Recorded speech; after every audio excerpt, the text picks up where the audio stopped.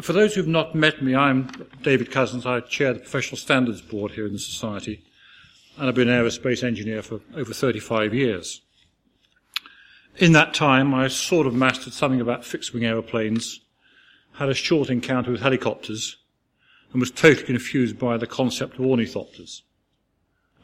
Anybody who can make the link between combining lift and thrust in something that flaps must be rather exceptional in their creativity and their engineering skills.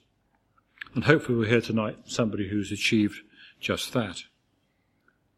And I suppose, like most of you, to me the concept of a flapping flight goes back to the days of the legends of Icarus and Daedalus, the fantastic inventions sketched out by Leonardo in his various works, those grainy films of intrepid inventors building contraptions of very lightweight structures with silk and feathers and a number of other things.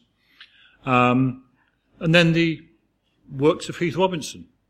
But actually seeing something that works has so far certainly eluded me. The work we're going to hear about tonight, that Professor James Deloyer has been engaged upon, I suspect started from that same sort of curiosity. How on earth is this thing going to actually happen? So alongside a mainstream career, both academic and industry-based in aerospace, James progressively moved forward with the concept of the ornithopter. I won't go through his CV. He's got far more interesting things to talk to us tonight about that. Except I noted in the flyer for the lecture, it said that the aircraft first took the runway in 1996 and achieved successful flight in 2006. It sounds like some of our airports today when you sit in a queue. But I'm sure in those 10 years a huge amount of effort and engineering went on. So without further ado, James, the floor is yours. I wish to thank the audience for coming on such short notice. It's my pleasure to be here. I had promised myself years ago that when the aircraft flew, I was going to come to my favorite aeronautical place on earth, Fort Hamilton Place, and present a lecture to my fellow members. This is my third lecture. My previous two lectures in the past have been on lighter than air technology. There's a lot of advantages to that because once you've paid for the helium, you're off the ground. And then everything else is details. Not so with an ornithopter. Rising from the ground has been the major challenge. All right. You notice I'm a professor emeritus now. That's essentially Latin for old professor. But I still maintain a research group, and I'm still doing research on flapping flight. I hadn't realized that what started out as a hobby would actually become a interesting research topic with applications to micro-air vehicles. Yesterday, I was at Queen Mary University of London. As you know, they had their 100th anniversary conference, 100th anniversary of the Aeronautical Department. And I had the honor of being asked to be one of the speakers. And I talked about small-scale flapping wing flight as applied to micro-air vehicles. And also some research, current research we're doing on the way a flapping wing changes shape for efficient flight for an animal like a bird or a bat by changing shape. I mean, the way they bend in and go out on the stroke. I do this a lot. But tonight I want to talk just about the big flapper. That's what we call it, the large ornithopter, which definitely does not bend its wing. At least, you don't want it to. If it does, you're in trouble.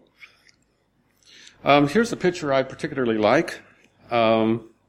This is dusk, and the aircraft was wheeled out. This was in 1997. And it shows how unsubstantial an aircraft has to be lightweight. And the structure is an interesting mix of traditional and non-traditional. The fuselage looks pretty normal for an ultralight type of aircraft. It's aluminum tubing. The vertical tail is made out of wood. The wings are made out of carbon fiber and Kevlar. There are appropriate materials depending on the loads that are imposed upon the structure. And sometimes wood is a lot better than carbon fiber for certain types of application, and the same with aluminum tubing. People have asked, well, why didn't you use like a carbon fiber shell for the fuselage? It makes it real streamlined.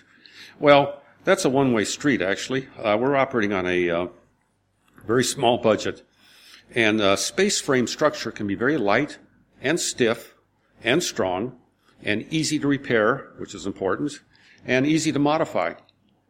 So that was appropriate for an experimental aircraft. People keep asking me, am I inspired by Leonardo da Vinci? Well, in the sense that I admire Leonardo da Vinci, and I feel humbled by his accomplishments. I mean, not only did he work on ornithopters, but he painted the Mona Lisa. So, yes, in that sense I'm inspired. But the aircraft doesn't draw on da Vinci's solutions for flapping flight. We sort of took a fresh sheet of paper, actually, and came up with our own solution. As far as I know, and I haven't ever found any different throughout the years, this really is the world's first successful ornithopter. Alphonse Pinot's rubber band powered flapping model. Its wingspan is only about 30 centimeters. But it set the template. It's the template for all model ornithopters for many years afterwards. So if you were going to buy an ornithopter of your own, what you would do is you go to a science store, or maybe the gift shop at the Science Museum, and you'd buy these plastic ornithopters made in France. They have a little rubber band. They're called Tim birds. And the Tim birds really don't differ in fundamental principle to this aircraft, just in the material. All right, let's look at past ornithopters, particularly admirable human-carrying ornithopters by Alexander Lippisch. I suppose this is the one place where I don't have to say who Alexander Lippisch is or what he had done, but just for completeness, of course, he is a pioneering aircraft designer who developed tailless aircraft, later on in his life, wingless aircraft, ground effect aircraft. I think they're called WIG now, wing in ground effect type aircraft. But he also had a lifelong interest in ornithopters, and I always found that encouraging because even though ornithopters became marginalized after the discoveries of Sir George Cayley about separating thrust from lift, some people still maintain an interest in exploring the possibilities of mechanical flapping wing flight. For the most part, these were characters who were a bit hapless in their approach. It had been mentioned about the grainy black and white film footage of people with wings strapped to their arms jumping off a bridge, or some sort of a contrivance that's going down a ramp and then it hits the ground, doesn't fly. Something that was slowly going down a street for some reason, flapping its wings, but just creeping along, slower than you could ride on a bicycle. And usually there's funny music being played too. And I really did not want to add to that body of foolish flapping footage. Okay, so that was something that we wanted to avoid. With lighter than air technology, working on blimps and airships, I must tell you quite frankly, there's a certain what they call giggle factor. You meet somebody and say, "Oh, I design blimps." Oh, okay. Imagine saying, "Oh, I design ornithopters." At that point, they sort of back away, say, "Oh, okay." But Alexander Lippisch was a very respectable individual, and what he did is he built had this human-powered ornithopter built and tested it in the late 1920s. And in a time-honored tradition of professors, he used students to pull it into the air and to act as the prime mover of the aircraft. In his paper, published by the Aeronautical Journal many years later, he talked about one student who was particularly good at this. His name was Hans. And on a Friday afternoon, Hans asked permission if he could have the weekend off. He wanted to go visit his girlfriend in a neighboring town. And Lippisch said, "You may, if you can make this aircraft go further than you ever have before." So Hans, being a young man and appropriately motivated, did so. So sometimes I refer to this as the world's first hormone-powered ornithopter. Just a thought. Now, in England, there's the Hartmann ornithopter in 1959. Hartmann was an architect, and you see that he's really trying to imitate bird wings, which doesn't show a great deal of understanding about the principles of flapping flight. But I admire this work anyway, because he clearly shows that an ornithopter doesn't have to slavishly imitate a bird in all particulars. The fuselage looks like it's from an ultralight aircraft, as is the tail group. In this case, it was towed behind a car, towed into the air, and then it was released. Both this ornithopter as well as Lippish's ornithopter never achieved sustained flight. They were like powered glides. In Lippish's case, it would glide further with the wings flapping than without the wings flapping, so Lippisch felt he was proving what he had to prove. All right, let's talk about some other interesting designs. This is the ornithopter suit, okay? And here's the pilot. Now, believe it or not, the undercarriage stayed attached. So here's the undercarriage, which is attached to the whole apparatus. This individual had a canard hat. You see the canard hat? There it is. So pitch control was from operating his head. All right. I don't think this ever got built, and if it did, I don't think it flew. But the canard hat was an intriguing idea. Imagine if you were flying and you were trying to nod to somebody on the ground. You'd go into, obviously, a fugoid oscillation. So that's one attempt. Here's the chicken plane. Why a chicken? They don't even fly. I don't know. And to hedge their bets, they also had a propeller on the beak. You see the pilot here. Now look closely. Here's the co-pilot, and over here's the flight engineer. So this is the sort of thing the kind of baggage, you could say, that comes along with flapping wing research. Actually, it was more so in the past when we first started than now, because it's becoming a mainstream research topic, actually. Okay. This slide shows my daughter April holding her pet bat. The pet bat's name was Cassandra. The bat lived for many, many years. And April used to take the bat out and fly it in her bedroom. And I really enjoyed watching it because it flew so beautifully, so gracefully, and would never hit anything. It would just do circles, do laps. The thing is, Cassandra has a message for us. The message is that creatures can have a membrane wing and still fly successfully and fly well. There's a lot of hocus pocus about feathers, the role that feathers play for birds' wings. You'll read these articles that in all seriousness will tell you that the feathers valve. They valve on the upstroke and close on the downstroke, not really looking at the fact that the feathers overlap in the wrong direction for that. Or maybe there's something about tip flick on the feathers, or the feathers are sensing boundary layers. The fact of the matter is this is a mammal's solution to flapping flight. And it works efficiently and well at a size range comparable to that for birds. There's tiny bats about the size of hummingbirds, and there's large bats that are the size of seagulls or bigger. I don't know if very many people know about bats. It's a rare occasion to actually live with a bat. But they're not flying mice. They're actually very intelligent creatures, about the intelligence of a ferret. They live for a long time, 2 or 3 decades. They sleep most of the time. They only wake up to eat and reproduce. Like I said, they're very smart creatures. Okay, let's talk about the forces on an airfoil. Most of you who've been educated in aerodynamics know the traditional lift and drag representation. You have to do it a little bit different if you're looking at flapping flight. In this case, you have to deal with what's called the normal force that's perpendicular to the chord of the wing, and the chordwise force, which includes camber drag and friction drag, And you have to have deal with a force called the leading edge suction. Leading edge suction is very important for our solution to flapping flight.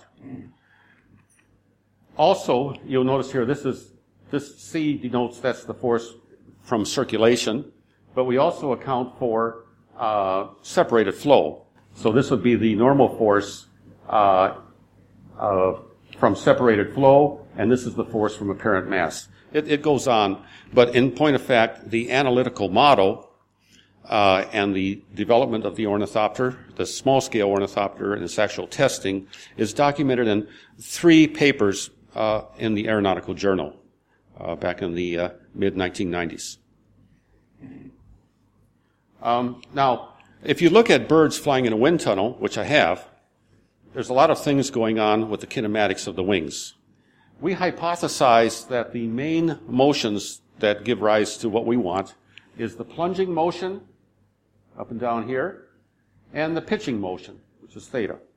And all the other things like wing folding or fore and aft motion of the wings, we concluded that these were of secondary importance. In fact, might even be aeroelastic artifacts from the flapping.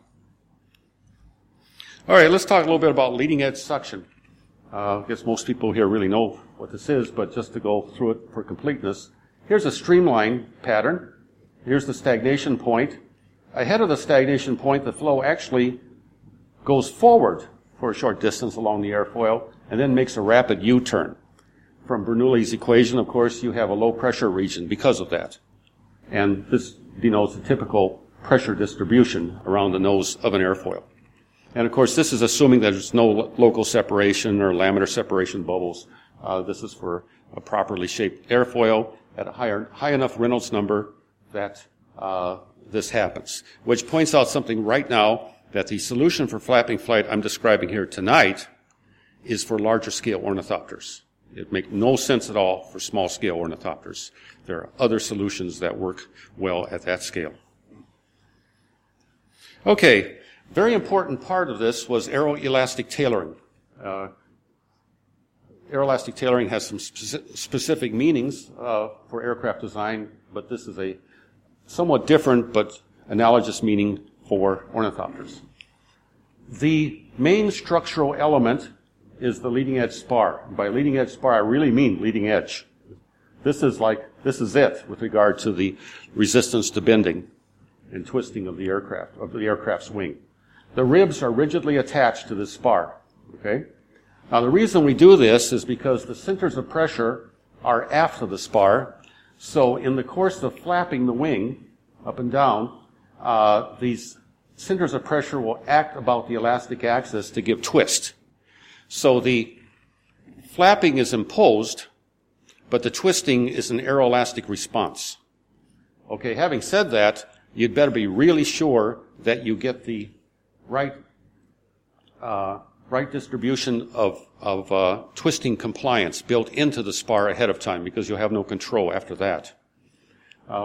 If you have a wing that's too loose, if the spar is too compliant, you'll actually take energy out of the flow, and, well, you won't fly. If you have a spar that's too stiff in torsion, you'll be having massive separation in the course of the flapping, and you won't have any thrust. So you have to get it just right. And that had to be done theoretically. So a theoretical model was developed over several years to predict the behavior of this type of flapping wing. The airfoil is very special. This was designed for us by Professor Michael Selig of the University of Illinois. He did it as a favor. I was at a conference at the University of Notre Dame in 1987. I gave a presentation on our work on the ornithopter up to that point for the small-scale ornithopter, and we were trying to use single-surface airfoils with faired leading edges, and they were just miserable. They were awful. And he said, well, I can design a special airfoil for you if you're interested. And I said, sure, I am. So he did. And the thing is, there's 3 very special things about the airfoil. First of all, there's no specific ideal angle of attack, which makes this different than a lot of other airfoils. Its goodness is actually smoothed over so that it's not real good at one particular angle of attack, but it's pretty good over a wide range of angles of attack, which is important for an ornithopter because you have to you have to go through quite an excursion of angles of attack during the flapping motion. The second thing is, I told him I wanted some structural depth, because if I have to have the spar right at the leading edge, I can't have this too skinny. I need sufficient depth for the shear web and the spar caps to give me the requisite amount of stiffness and strength.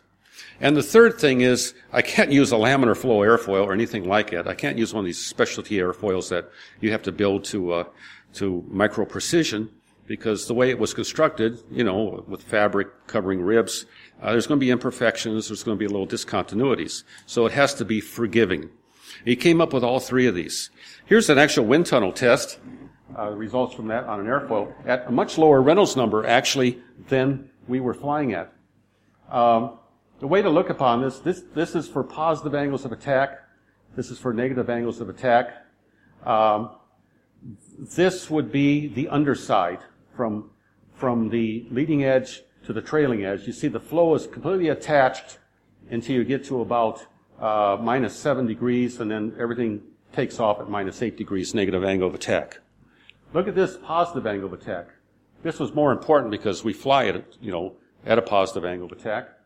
This is holding on really well, and nothing is fully separated all the way to 15 degrees. Now, this is really gets me for a thick airfoil at that Reynolds numbers. Okay, but this was from actual experiment, flow visualization experiment, and the behavior of the ornithopter also confirms that was in fact true. Okay, so we have a thick airfoil. How do we make the thing twist? All right, that's the next step. So that was one of the key inventions for the project. And we do this by means of a method, a structural design we call shear flexing. Shear flexing means essentially you cut the trailing edge, so you're opening up the torque box. Let me explain that in an analogous fashion. Let's say you have a paper tube. You try to twist it. It's resisting the twisting, right? Okay, take your knife, put a slit down the length of it. All of a sudden, it's very compliant. Okay, look at the end of the paper tube. Imagine the circle morphs to an airfoil where the slit remains at the trailing edge. So that's the idea. We open the trailing edge, and the torsional compliance goes way down and is dictated primarily by the torsion of the torsional characteristics of the spar itself. We want to keep the trailing edge from splitting apart this way, so we have these sliding clips to sort of hold it together. And that was good enough for a patent, actually. It has other applications like variable pitch rotors. You can drive this. It doesn't have to be passive. You grab the trailing edge pieces and move one way and one the other way. You can induce a warp, a twist in a thick wing. We actually demonstrated that with a radio-controlled model. Okay, so here's what the model ornithopter wing looked like. And this came as the result of numerous computer experimentations. So we didn't have an optimization program as such. We were just taking one design and improving on it and tweaking it and finally coming up with a viable solution that would produce the lift and thrust we needed. But the main features are, first of all, it has a cranked spar. The crank is there in order to bring the centers of pressure of the outer portion further aft, which then increases their distance, this lever arm distance, from the inner part of the spar. In other words, it enhances the twisting on the inner part. If we had a straight spar, we'd have to make this too weak, too small a cross-section to get the linear twist we wanted. By putting the crank in here, we could make this spar a lot more robust, which is where, of course, the maximum bending moments are. Other things that we learned are that the fabric, everything aft to the spar, has to be as absolutely light as possible. The reason being, and you can easily visualize this, is that the most efficient flapping is about 90 degrees out of phase, where the pitching is lagging the plunging. But if you have mass back there, it drives it 180 degrees out of phase. So you really have to keep the mass to a minimum. And Cassandra the bat also had another contribution, this thing we call the bat tip.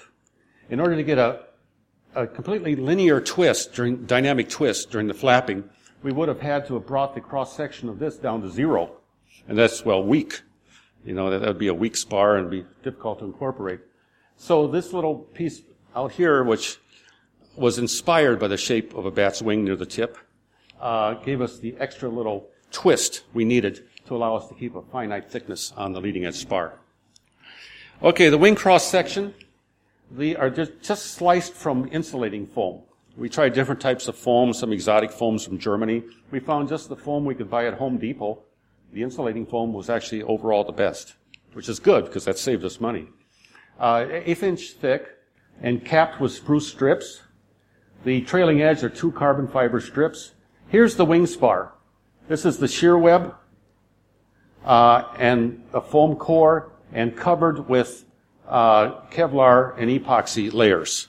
And of course we varied the orientation of the fabric to tailor the GJ, the torsional compliance, also the shear web was backed with carbon fiber to give us a requisite bending stiffness and strength. Okay, here's the model. This is nominally the quarter scale proof of concept model, and which led to the big ornithopter. Here's the engine and the drivetrain, and the center section went up and down on a Scotch yoke type drive. I like these old drives. I mean, no matter how clever you are with the mechanism, it turns out some old Scotsman invented it in the 18th century. It always seems to work that way. Anyway, this is called the Scotch yoke. Notice that we have a center section that goes up and down, and then we have outer panels that are pivoted on these links, these vertical links. This was Jerry Harris's invention, who was my research partner in this. He was an engineer at Battelle Memorial Institute in Columbus, Ohio. That means that when part of the wing is going up, other parts are going down. And that helps to balance out the unbalanced force that would be felt at the fuselage. At all times, we were thinking in terms of a full-scale ornithopter. So we were thinking about the comfort aspects for a pilot. The other thing, too, which is good about this 3-panel design, which Jerry incidentally had obtained a patent on, is that it evens out the power stroke. You size the engine for an ornithopter in accordance with the peak power required. For a propeller-driven airplane, the average power is the same as the instantaneous power through the whole cycle of the propeller going around. Not so with an ornithopter. The peak power is usually the downstroke, and then the upstroke is a lot less power. Well, if you design according to the peak power, you're going to be putting in too large of an engine. So you want a certain amount of energy storage, and you want to balance out the force required. The pterosaur built remotely controlled pterosaur built by the AeroVironment Corporation in the 80s used bungee cords along the neck. So on the upstroke, it stretched the bungee cords and stored that energy, and then that energy was used for the downstroke. We do it different. Here's the section cycle history. The thing that's nice about this kind of wing is that it's thrusting both on the upstroke and on the downstroke. Of course, more so on the downstroke, but it is definitely thrusting on the upstroke. This makes this wing much more efficient, much higher propulsive efficiency than is the case, say, for a membrane wing ornithopter, like the one like the Pinot design I showed you earlier. An ornithopter with no leading edge suction. Our propulsive efficiency for the model was 50%. Now, that doesn't sound very exciting, I'm sure, because you can make propellers at that Reynolds number, 89% or higher. But in fact, you have to remember that an ornithopter wing also lifts as well as thrusts. And so it has an induced drag associated with it.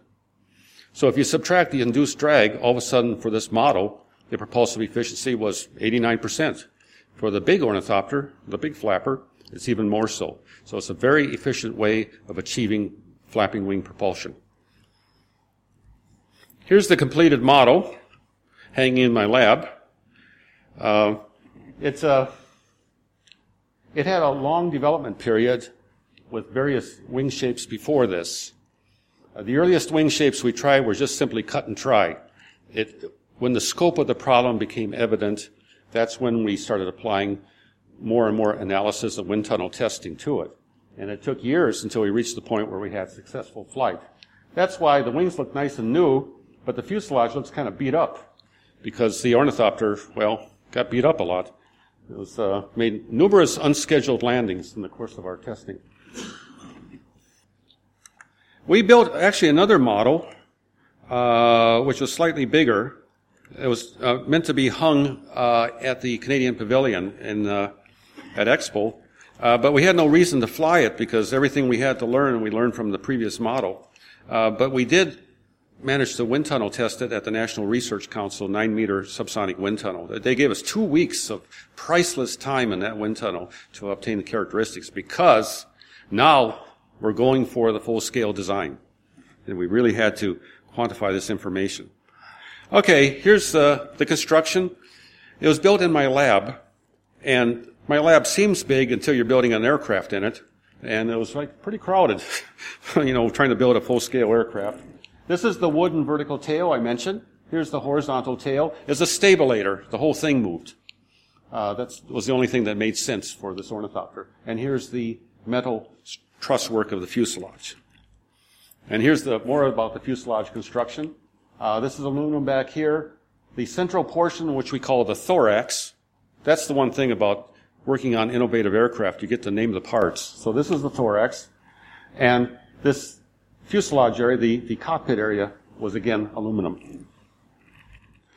Now, let me show you the wing construction. It's somewhat like it was for the quarter scale model, but with some differences. First of all, we had to have this jig. We have a plywood. This is the plywood shear web that's faced on the other side with Kevlar and epoxy at 45 degrees. The cap strips are these carbon fiber units that you see here. These ribs were laser cut for us by a British company called TEW Engineering, T-E-W. They did a really great job. And then in between these ribs, we had these foam blocks that are roughly cut out. And once they're glued in and the glue is set, we can use a bar sander to sand the foam down to shape, using these ribs as a guide. Now, what really worked out well is the laser cutting leaves kind of a charred surface. And if you start seeing the char disappearing, you stop sanding. That worked out well. And we had a carbon fiber piece in the leading edge. Okay, that's the first step. Next step is we had to cover it with epoxy impregnated Kevlar. And it took a while to find the appropriate epoxy. What we used was West Systems epoxy. What I did is I called my friend Ray Morgan at AeroVironment and said, we were doing some test spars on the epoxy we have. This isn't working well. What do you suggest? And he told me that, and that's what we use. Notice that we wet the surface, and then it's put down. There's 5 layers of different orientations to give the requisite torsional compliance along the length of the spar. All this was determined by theory. But we had confidence in the theory based on the flight of the quarter scale model. Okay, here's the completed wing structure. It's green here because it has this ultraviolet protective paint on it, used for boats actually. Here are the ribs. They just look like bigger scale versions of the quarter scale model. They're foam, again the blue foam, only this time it's like they're 1/2 inch thick. And they're capped with spruce strips. Again, that's an idea I got from AeroVironment that Ray Morgan told me about. It actually works out better than using carbon fiber as cap strips on the ribs because carbon fiber, if you have the sufficient strength, it'll still be thin enough that it might not have the sufficient stiffness to locally tear away and buckle from the foam. I mean, there's not much grabbing on the foam. The foam will just tear easily. But the wood itself has its own structural buckling integrity that would help prevent that from happening. So wood is what we used. Incidentally, for the fabric, you notice from the shear, if you recall the ShearFlex picture I had before, the fabric's attached to every other rib on the top, and then the exact opposite on the bottom. So the fabric has to slide during the shear flexing action over the top of the rib, or over those ribs where it's not directly attached. So what do we do to minimize the friction? Well, we smooth that rib, sand it really carefully around the edges of the wood, and then we rub it with wax. the kind of wax we call in North America paraffin wax. I don't know what the name of it would be here, but you buy it like in a houseware section. It's not used for candles. It's used for like sealing jars and things of that sort. What would the name be here? Anyone know? If you're like had a jar of fruit that you're sealing up, you pour this wax on top to provide a airtight seal. Yeah, maybe that kind of wax could be. So someone once asked me on a radio show, well, does your aircraft have wax on its wings like Icarus? And I had to say, well, yeah, actually it does. That's where the wax is. Okay, here's the completed aircraft structure. This is in 1996.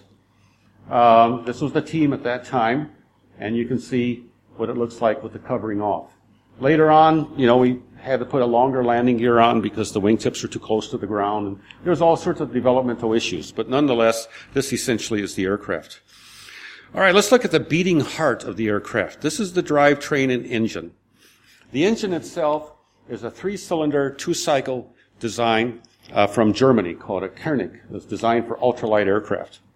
And it produces 24 horsepower. It's been a really sweet engine. This is the drive module. It's a little bit hard to see here. Maybe this drawing is a little better.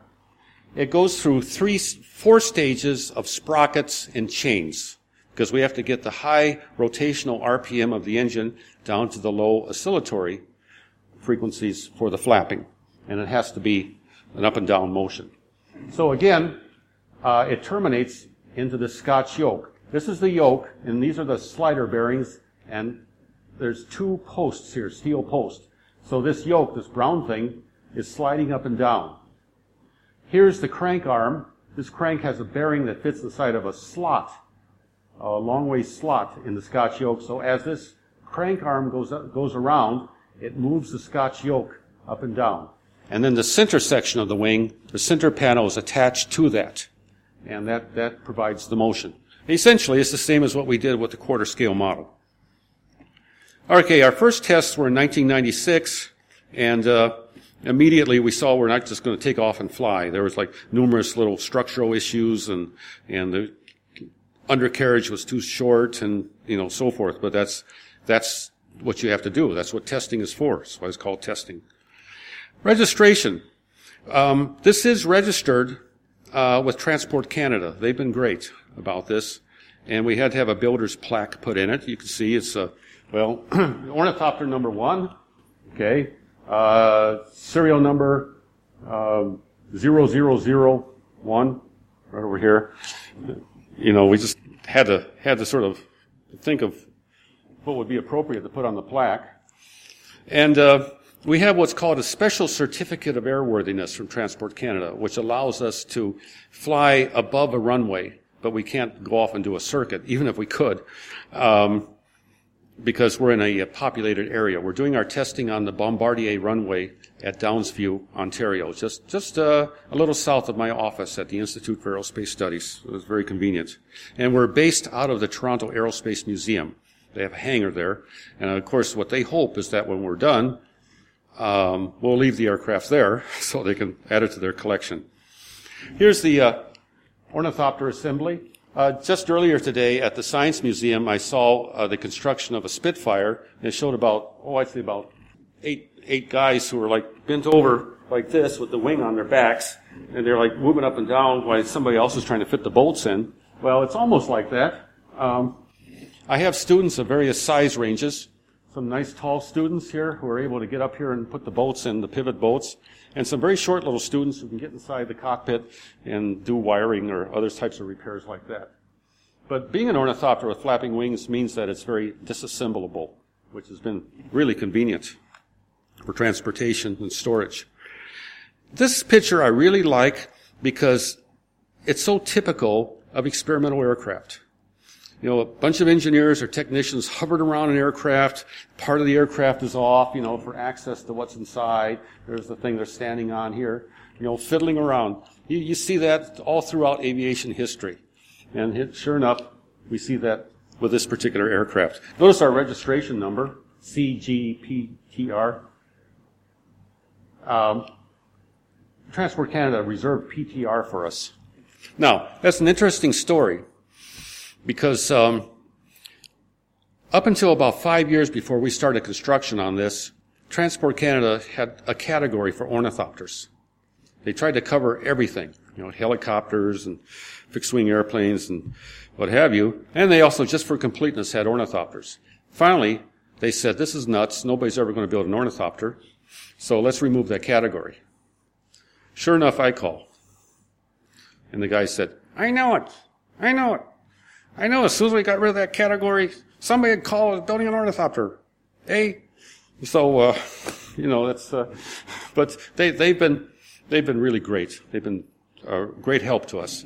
If you're going to build a unique experimental aircraft, talk to them or talk to your certifying agency, the CAA, before you start building the thing. If you show up with a finished aircraft and say, okay, give me a certification, you're going to have trouble. If you get them in the loop right from the beginning, life is so much easier. Okay, to fly this thing, since we don't have direct roll control, it's yaw roll coupling, we don't have ailerons, we have to get up really quite early so that the winds aren't too high. So here we are at dawn's early light, rosy fingers of dawn. Everybody's stumbling out onto the field, half asleep. And, a lot of them are students. They probably didn't even bother going to bed. But they're there.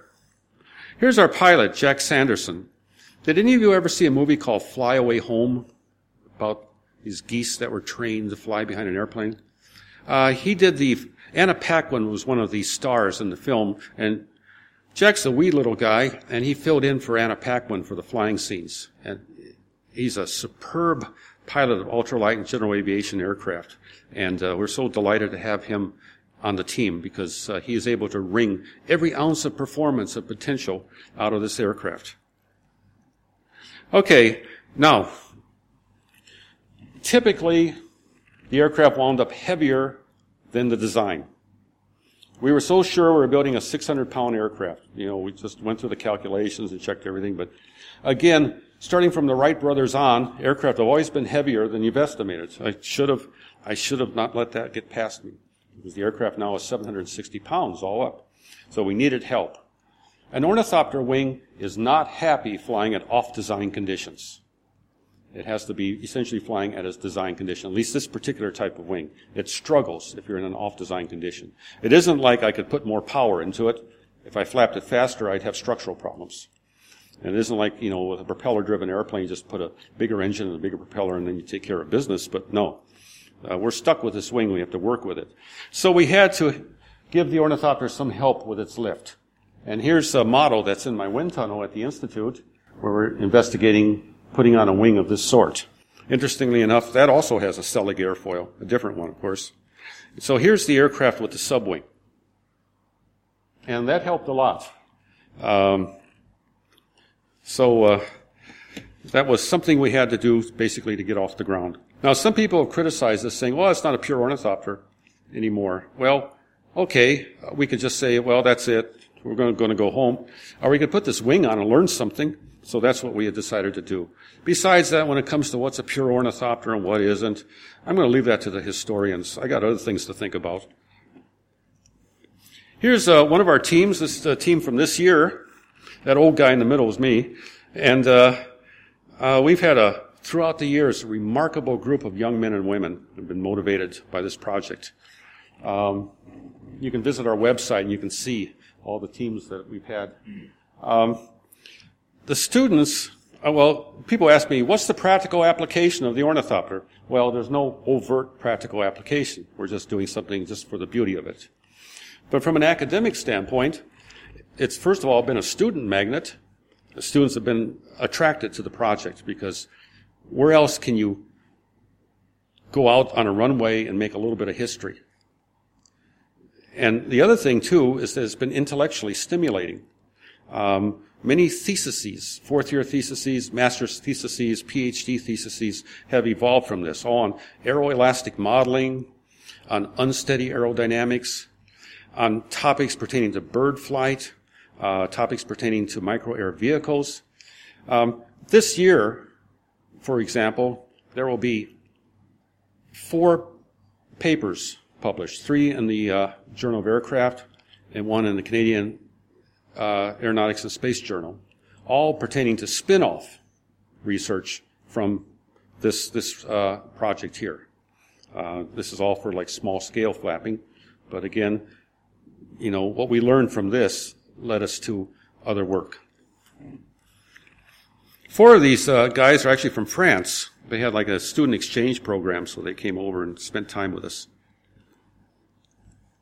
Now, another problem is that this Shearflex wing has very poor static thrust.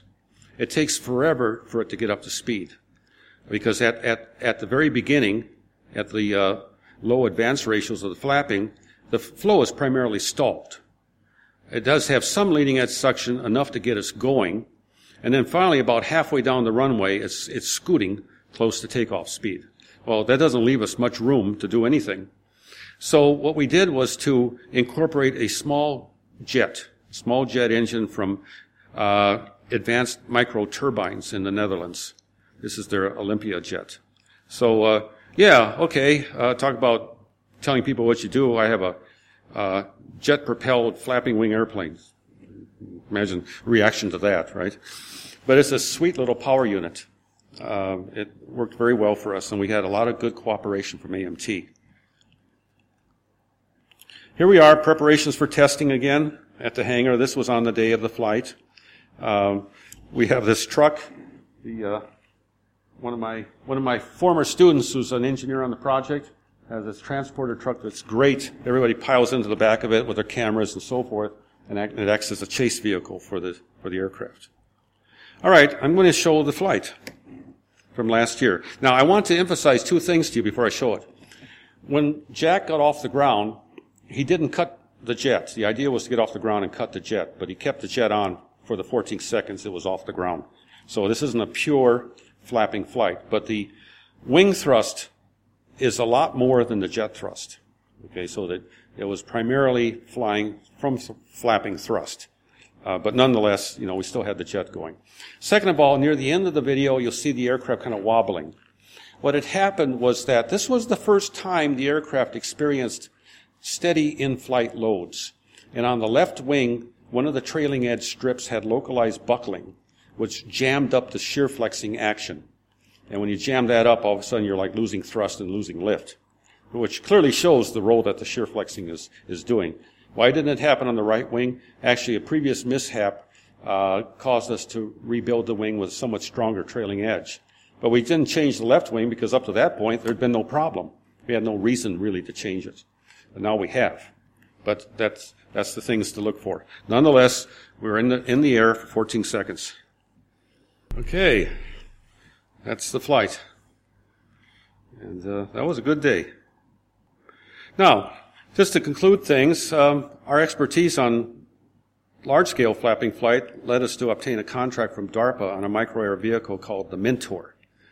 This is a vehicle that uses the principle of clap fling as discovered by Torkel Weiss-Faux at Cambridge University in the 1970s. So it really does work, and it's the way that many insects fly, as well as certain hummingbirds. And clap fling from when you startle a pigeon. All of a sudden you hear bang, bang, bang, bang from the wings. That's sort of like nature's afterburner. It gets you off fast. It's very, very energy intensive, but for quail or pigeons who are trying to take off in a hurry, that works well.